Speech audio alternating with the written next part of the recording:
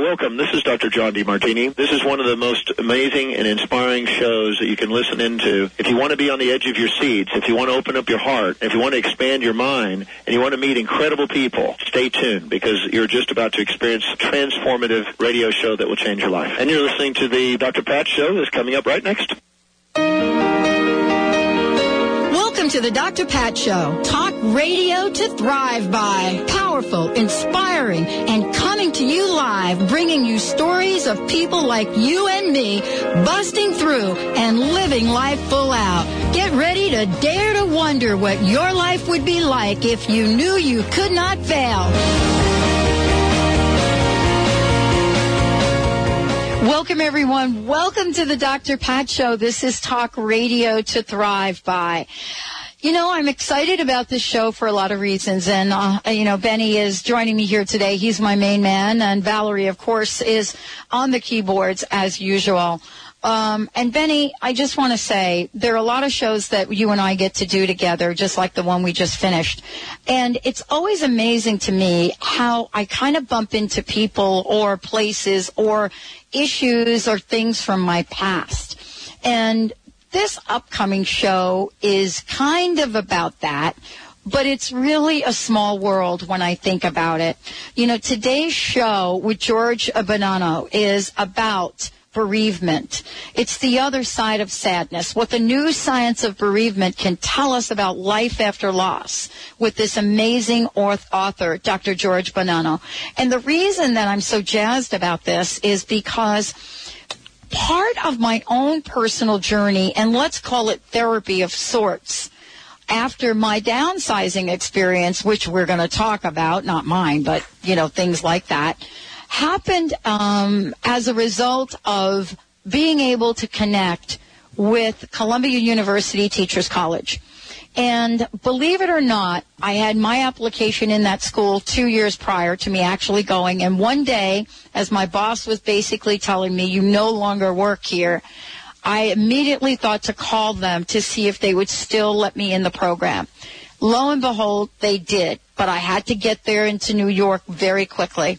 And I embarked on a journey at this university that enabled me to talk about, to understand, and to capture the essence of what I was going through. And this happened in many, many ways. So I'm not surprised that I get to talk to the professor of clinical psychology and chair of the Department of Counseling and Clinical Psychology at Teachers College, Columbia University. He received his doctorate from Yale University in 1991, and his research has centered on the question of how human beings cope with loss, trauma, and other forms of extreme adversity. The emphasis is on resilience and the salutary role of personality, positive emotion, and emotional regulatory process. What does that mean to me? What is the vibe that you've got going on after or during or, even beyond the loss? And so had I met him at the time that I was at the university, I may or may not have gone in the direction that I went in, but I certainly knew that there was something to learn in this area. Finally, we have someone, an author, a researcher, someone that is hot on the trail of this, talking about it. And so the other side of sadness, we're going to find out what it is. But for all of you out there that called in on the previous show that said you're in between jobs, in career transition, and this show might be for you. Dr. Bonanno, thank you so much for joining us here today. Welcome to the Dr. Pat Show. Well, thank you very much. Nice to be here. This is kind of really cool. So let me start out by asking you this question. The premise of the book and your research, are we really looking at a new paradigm for bereavement? And I want to get your thoughts on that. Yeah, well, I think so. It's really kind of a natural evolution of how people have looked at these events in the past. There's a good historical reason for the way we've looked at things. We focused initially on people that have hurt the most, or people that have been so devastated by events that they've stopped functioning. And the field really has spent a long time focusing on those people, and for very good reason. We need to. That's partly what the profession is about, is to help those people. But in doing so, the field had more or less forgotten about everybody else, and there was this kind of vague assumption that everybody else was kind of doing almost the same thing, only they weren't quite as bad off. And that's what grief and trauma were. They were either completely devastated or almost devastated. And there was very little understanding. So what we've been doing, and other researchers like myself and like-minded people, has really been exploring a much broader perspective, and we found a very different picture than this traditional model.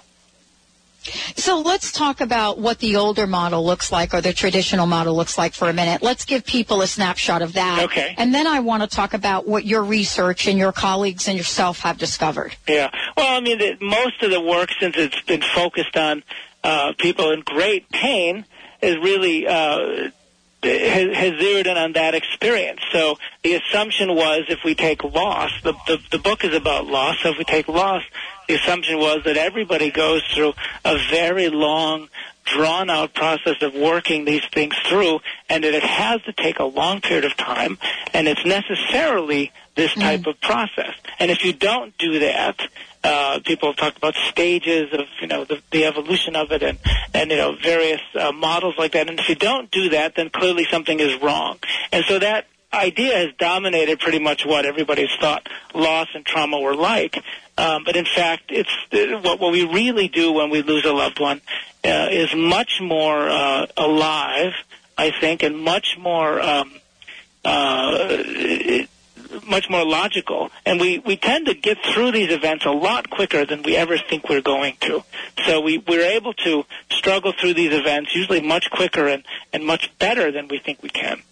Absolutely. And what I want to ask you about is, I think many people understand the Kubler-Ross model, but I want to talk about that for a minute, because I actually believe that model and her work is probably one of the misunderstood bodies of work, and has been used in a way that I don't think she really intended it to be used, but I wanted to get your impression on that. Yeah.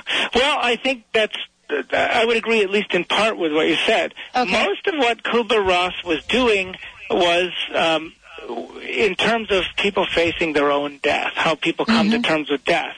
And that's something we still know very little about. There's very little research about. There's very little sort of, concerted study of what people go through when they face their own death. And I think as a culture, we're not really quite able to deal with that. We really don't.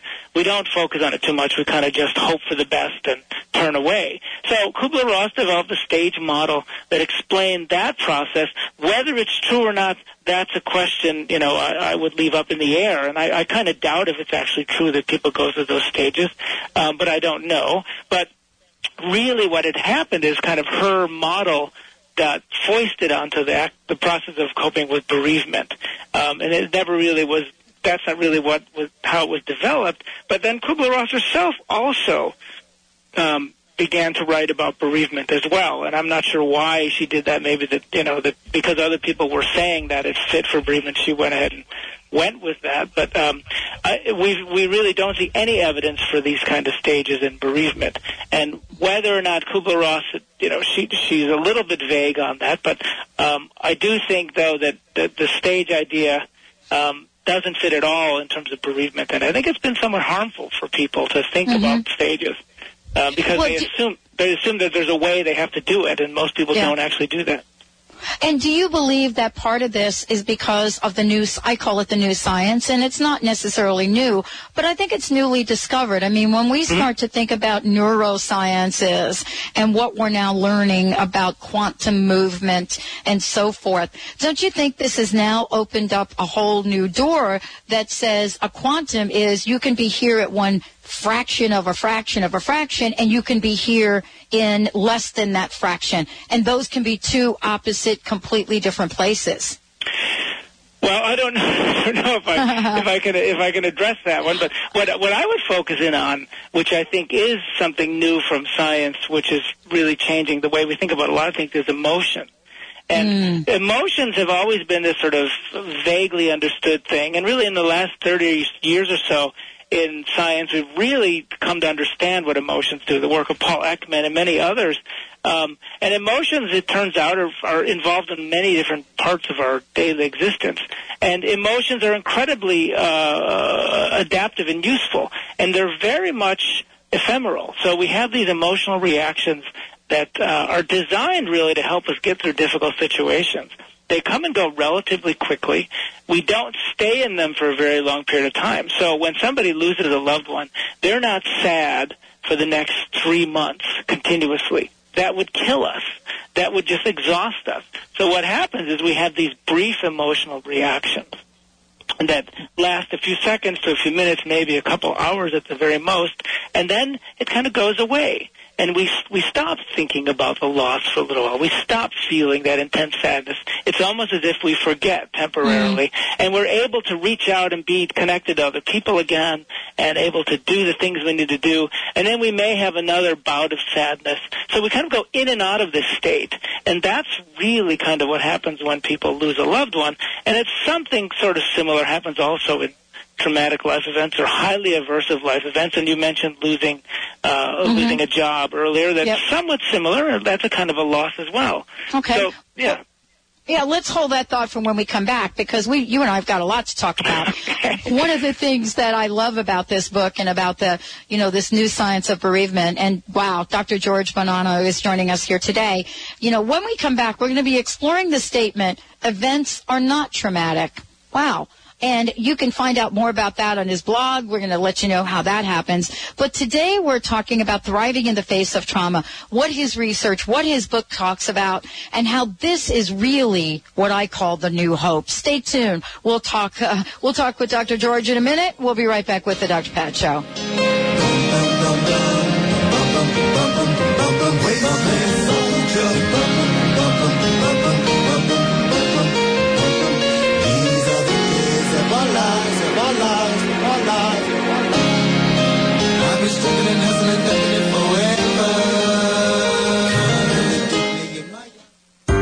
A Sacred Moment is a unique funeral service offering distinctive choices for honoring and celebrating the life of a loved one. Whether you want to create an intimate home funeral vigil, an environmentally friendly burial, or personalized tribute by planning a life celebration service with the support of a celebrant, A Sacred Moment can guide you in creating an experience that will truly reflect a life well lived. Call A Sacred Moment at 206-529-3803 and visit asacredmoment.com.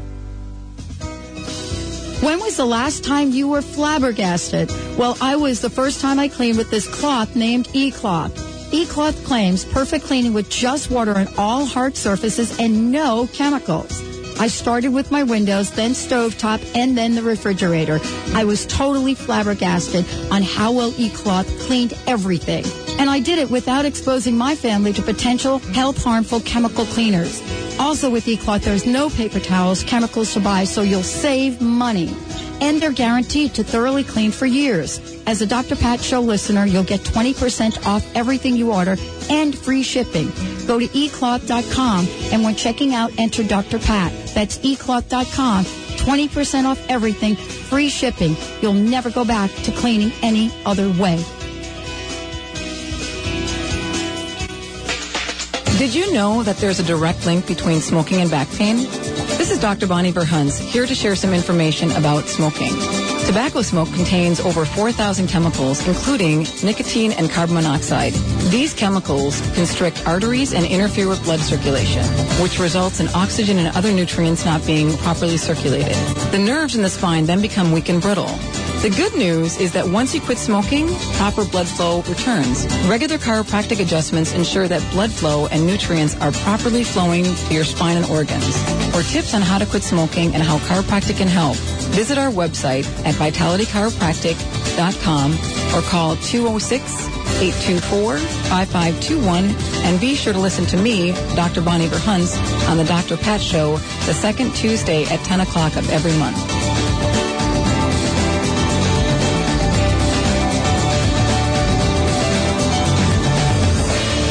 Tired of just surviving? Would you like to learn how to thrive? Make 2010 the start of a whole new you. Take charge by enrolling in your own personal boot camp offered by Sharon Roy of Raising Grace Coaching. In just 28 days, you will learn how to rise above your emotions and follow your heart to a life of peace, joy, and purpose. You will tap the power of your own imagination and higher wisdom to create emotional breakthrough strategies that work for you. Start thriving today. Visit raisinggrace.com or call 401-588-1799.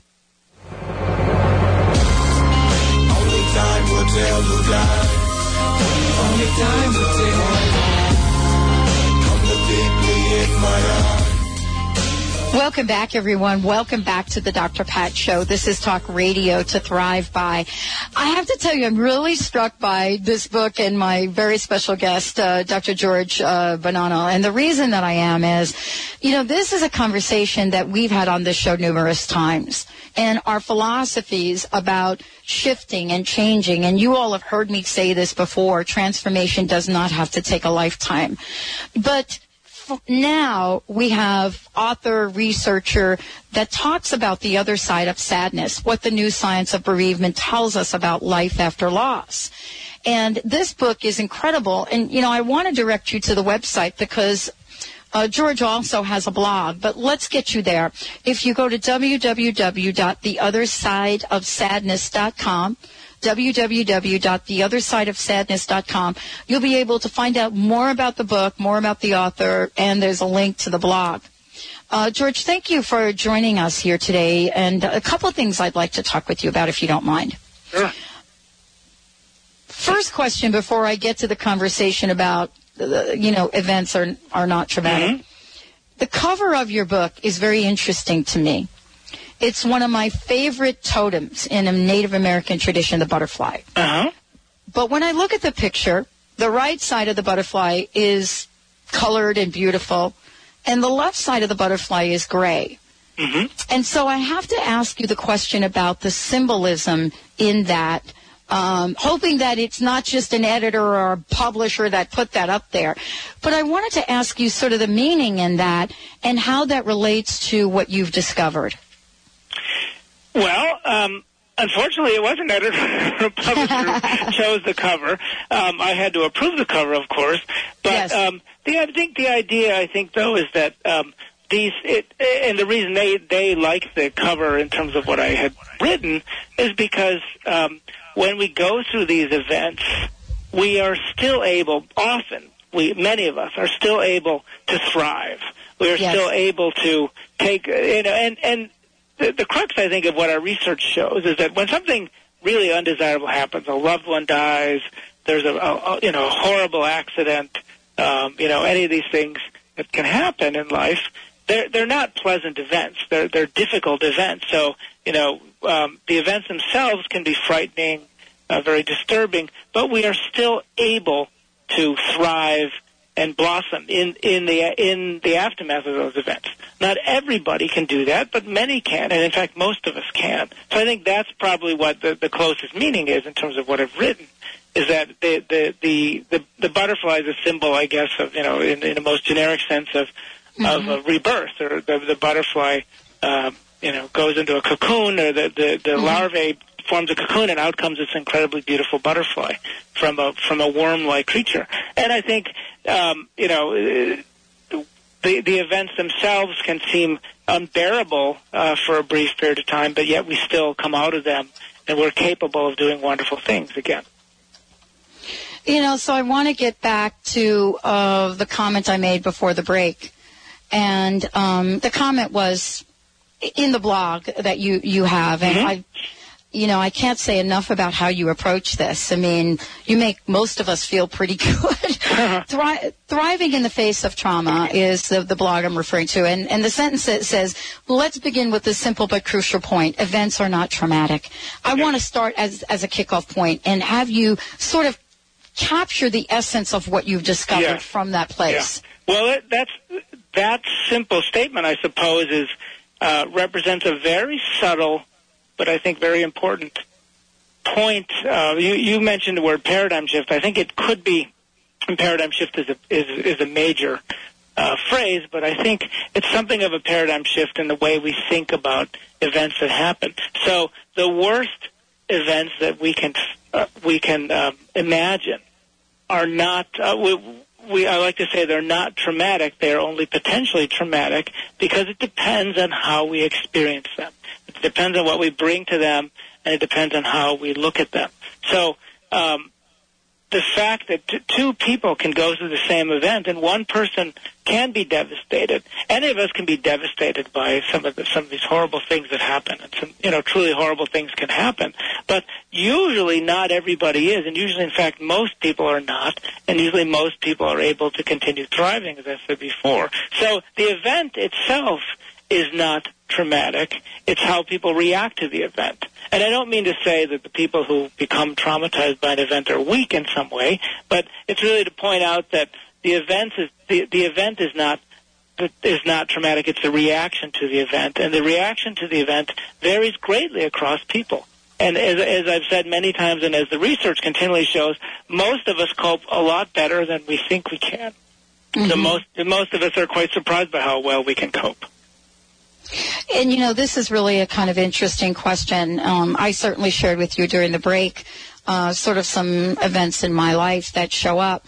But I want to very specifically chat with you about some of the research and some of the studies you've done on this. Mm-hmm. The reason I've said it's a paradigm shift, and I would love to get your opinion on this, is because, those of us that went the research route and then got involved in the human potential arena where there is this idea that you can create your life. And I interviewed Dr. Joe Dispenza yesterday, who talks about create your day in the movie The Secret. There are those in the field that have always said this, but no research really, right? No research like you've created to support it. So the paradigm shift for me is that here you come and present a body of research which becomes more meaningful in some arenas than all of the anecdotal data. Mm-hmm. And so what have you studied, and how do you write about it in the book? Yeah. Well, one of the things we did that was simply different was typically for these types of life events that I study, the typical paradigm was to kind of focus on the people who were most disturbed and most distressed, or the people who sought help. And what we did in our research, so we began by simply trying to find anyone and everyone who had gone through one of these type of events, and to find out what their experience was like and to follow them over time. In a way, we charted the different types of reactions people had over time. Then we began to try to do what are called prospective studies, where we follow people from before an event. So you need a large group of people.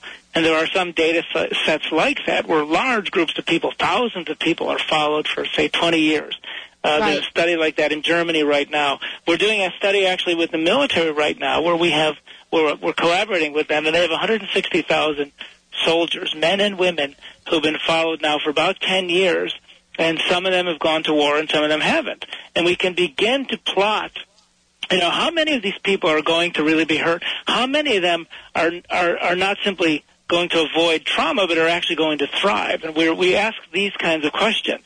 And we find over and over, we find this, what we call the resilience trajectory, the trajectory of people who are essentially perfectly healthy before and after an event. And usually that's the most common trajectory we see. So we've been doing those kind of things where we follow people over great periods of time, and more and more as this has caught on, and I've spent a lot of my time in the last years learning more complex statistical techniques to deal with these kinds of data issues. And more other researchers have come to me or come to my colleagues and said, look, we have this enormous set of data, and maybe you can help us understand it the way you understand things. And we do these same kinds of analyses. And so we're now getting a bigger and bigger, we're encompassing more and more of the data, so to speak, that's out there in the world. And the story continues to show the same pattern findings. Well, one of the things that is so new and fresh about this is that there are stories, there are people that have experienced trauma, and let's just for lack of, let's fit into the culture right now for a minute if we could, and have experienced traumatic experiences or events, whether that's the death of a loved one, and you talk about this in the book. I mean, you talk about the worst thing that could ever happen in the book. there are other people that experience war. And then the question then becomes, what is the key? How can we learn from what you've discovered so that, given that we have an experience, how can we learn to move beyond it quickly? I guess, isn't that the big question? Well, that is a big question, and it's one of the questions we're a little late in getting to, because it's, for the first step was really to make it clear that there are lots of people. So if there are lots and lots of people, the old model was really that, there were a few people that might manage to go through these events, and there's something, they're superhuman or something, so we won't bother with them anyway because they're not like us. And now that we know, of course, that there are lots and lots of people, that means there's not going to be one way to do it. There are going to be many different ways to do it because there's such a diversity of people. If you take, 60% of the population, you've got all kinds of different stories. So we're trying to understand that now. And part of the answer seems to be that there's a multitude of factors. There's kind of almost a calculus of resilience, or there are lots of different things you can have going for you that are going to that will tend to make a person more resilient. Friends, a network of people in your life, a kind of a personality that says, I'm going to deal with challenges. Positive emotion, the capacity to see humor in things is just enormous. We see this, and this is interesting because we have lots of hard data to show this. We code laughter and smiling from the face. We code these muscles around the eyes that crinkle when we have a genuine, heartfelt laugh. These muscles around our eyes crinkle. They're called the orbicularis oculi muscles, the crow's feet. It's a smile of the eyes. So we can code that. And we show that the people that can do that, and most people can, but when people do that, that's very, very helpful in getting through these kinds of events. And most All right, we're going to talk about this. We're going to talk about this when we come back from break, because this is now the evidence that's going to help everybody out there implement some of these activities in your day-to-day life. What can you do? And you know what? You've just enlightened me, George. What you've said is, my crow's feet have meaning. Wow. Stay tuned. We'll be right back with the Dr. Pat Show. Talk radio to thrive by. Remember, for our dogs and cats to live long and happy lives, just like people, they are what they eat. Wellness carefully selects wholesome ingredients to create food you can trust to provide the foundation of your pet's well-being. True wellness means every ingredient has a purpose in every recipe they make. You can trust the quality of all ingredients in wellness, from their source to your pet's bowl. Visit wellnesspetfood.com to find a pet specialty retailer near you. Wellness natural food for pets. This is where true wellness begins. Are you tired or struggling to get to where you want to be in your life? Want some help getting to that next level? Hi, I'm Dr. Melody Ivory, personal growth expert and passionate champion of your complete success. I'm excited to give you powerful books, teas, and coaching to help you easily transform your life from the inside out. Now is the time to make your life sing. Visit melodyivory.com for free articles, poetry, and affirmations. That's melodyivory.com. Athletes, diabetics, moms, let me tell you about a new high-tech energy gel called Chocolate No. 9. Chocolate No. 9 is made with only organic agave and the finest dark roast Belgian cocos. No. 9 contains no refined sugar. No. 9 is a certified low glycemic index item, and best of all, Chocolate No. 9 simply tastes great. Find out more at chocolatenumber9.com or call 866-999-1909. That's 866-999-1909. Is Egypt calling you?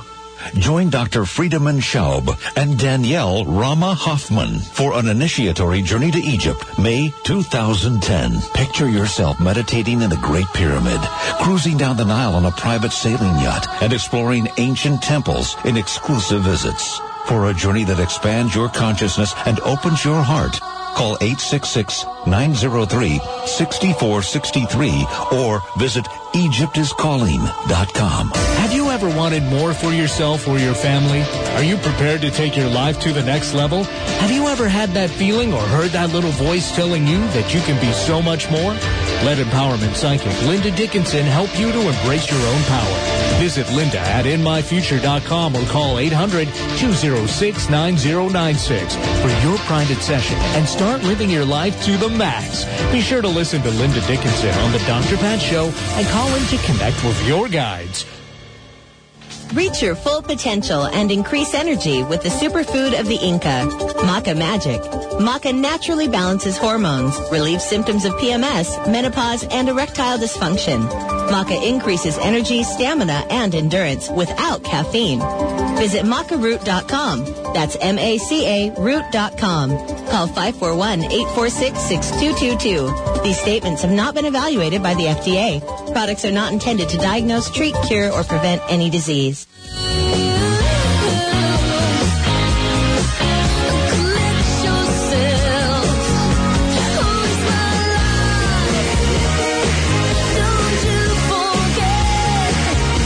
Welcome back, everyone. Welcome back to the Dr. Pat Show. You know, Dr. George Bonanno is here with us today, and we're not going to get to everything he's written about or his research, so we're covering the fine points. I'm getting some instant messages from you all out there, and I wanted to just make sure we get some of your questions. Again, if you want to find out more about him, go to theothersideofsadness.com, the website, theothersideofsadness.com.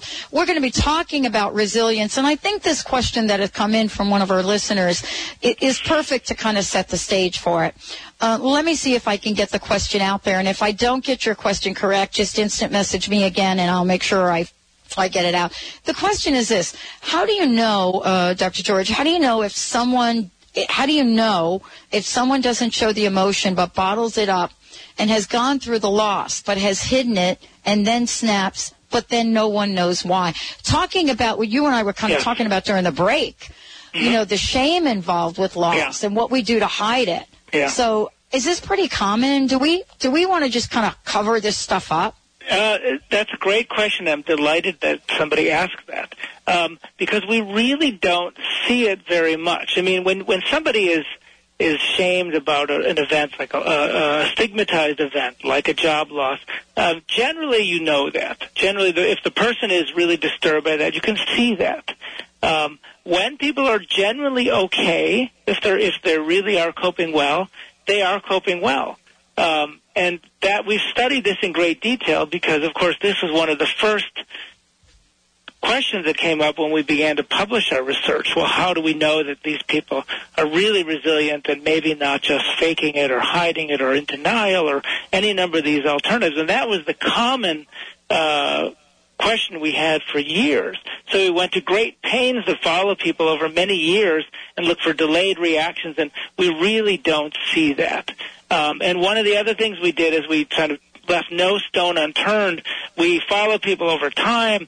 If they look like they're healthy, we often in our research we have bring their friends into the studies, and we ask their friends to tell us anonymously through the mail how they think their friends are doing.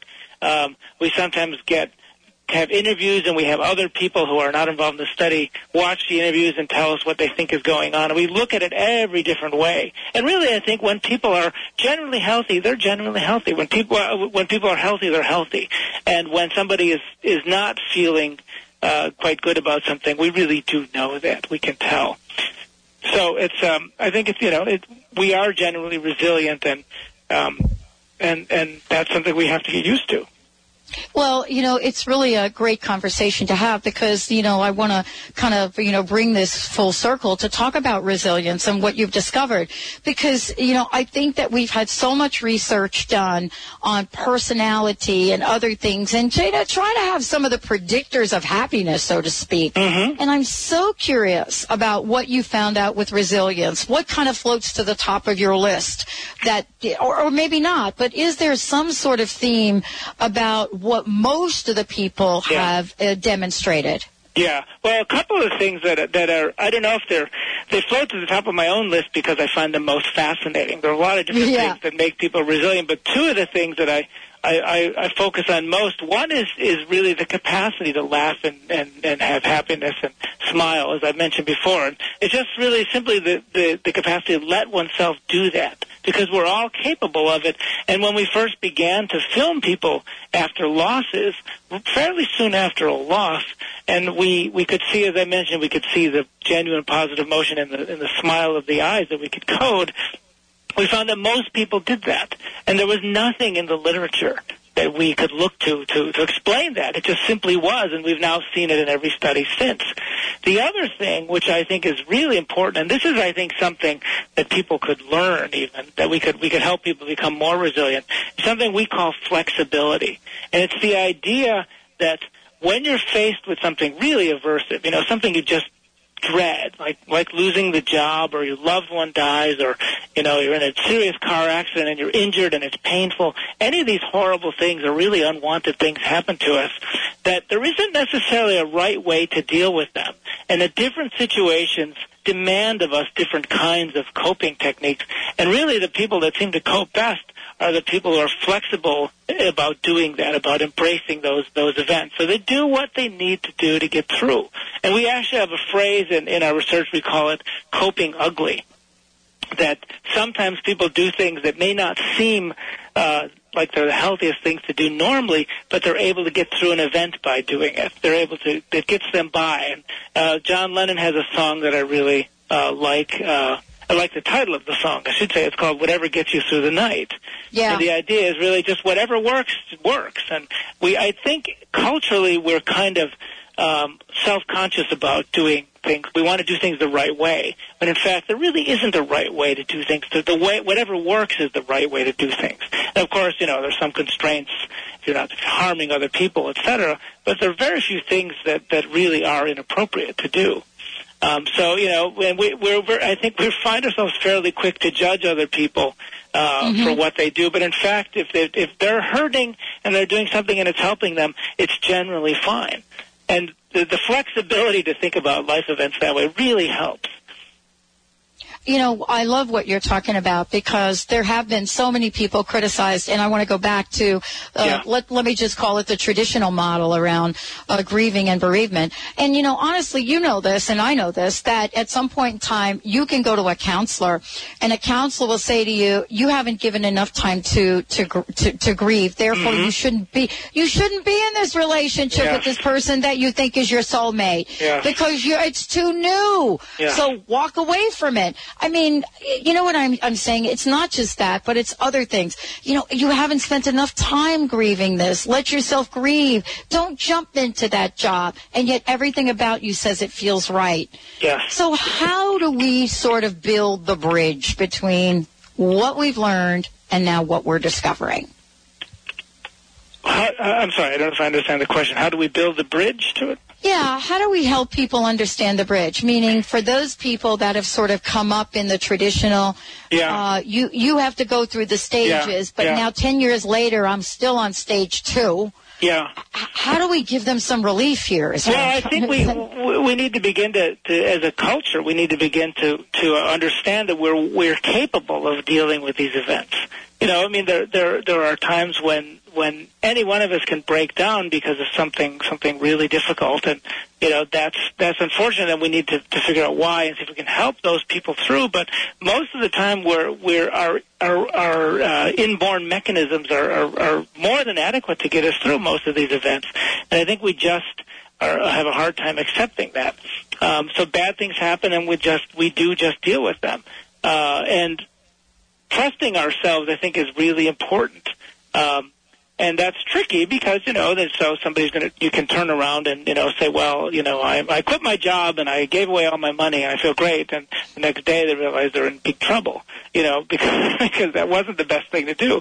But, for the most part, I think we know when something is the right thing to do, and we have to trust ourselves a little bit more in that regard. I mean, this is really kind of an amazing conversation. I want to ask you, where does the research go from here? What is the next step? What is on the horizon? What else do we need to discover about this? A lot of questions, but I'm so curious to hear where you're going. Well, what a lot of people are interested in doing is building resilience. And yes. I'm thinking about that, but I'm being very cautious. We've always been sort of cautious and scientific about things, and so we're beginning to think about what would we do if we wanted to build resilience. The military is interested in such things, so I'm sort of thinking a lot about this idea of flexibility, and we're doing some neuroanatomical studies with a flexibility idea. We're simply asking people to do different things and see what they can do. But there are other aspects of it as well, and I think that's important too. So the other, I don't want to be too, I don't want to give the wrong impression that there are one or two things one can do, and then that's going to make you then you kind of fix the problem, and you're going to be a happy, healthy, resilient person forever. Because there's the other side of this coin is that there are lots of different things that make us resilient. And it's kind of important to attend to all of those things. One of them, as I mentioned before, is having other people in our lives and a social network, other friends we can rely on and trust. And we need to sometimes remind ourselves that there are other people out in the world. It's very easy to do in our busy Western culture that we tend to. I think in the West we have lost a lot of the mechanisms that connect us to other people, a lot of the mechanisms of community. And I think it would really be important to build those kind of things. One of the other things we're doing is we've been studying disaster, which is, of course, very appropriate to think about right now, given what happened in Haiti. But disasters happen, and they will always happen. And there's a lot of interest in something called community resilience. What is in the community that helps people as a community survive an event? And we know almost nothing about it. So that's another thing we're starting to look at, how we, instead of simply being individuals on our own to deal with these horrific events when they happen, is there a way that we can make our communities more resilient? And that's just an enormously important piece of life, again, that we haven't really paid much attention to for years. If you had more time to be on the show with me, I would probably now jump into the question, what can we learn from the movie Avatar? And because you're going to have to come back to answer that question, George. Okay. We will definitely, I'm going to get prepared for that question. Thank you so much for joining us here today. My pleasure. It's been wonderful to talk with you. It's amazing. The other side of sadness.com is the website. Please follow George, the blog. There's so much to learn from his work. George, thank you. Have a safe trip, and we'll catch you on the backside. Thank you very much. Bye-bye. All right, everyone, let's take a short break. We'll be right back with the Dr. Pat Show, and I will talk a bit about Avatar and what my experience was watching it. I was one of the later people to go see it, but boy, did it give me some insight. Stay tuned. We'll be right back.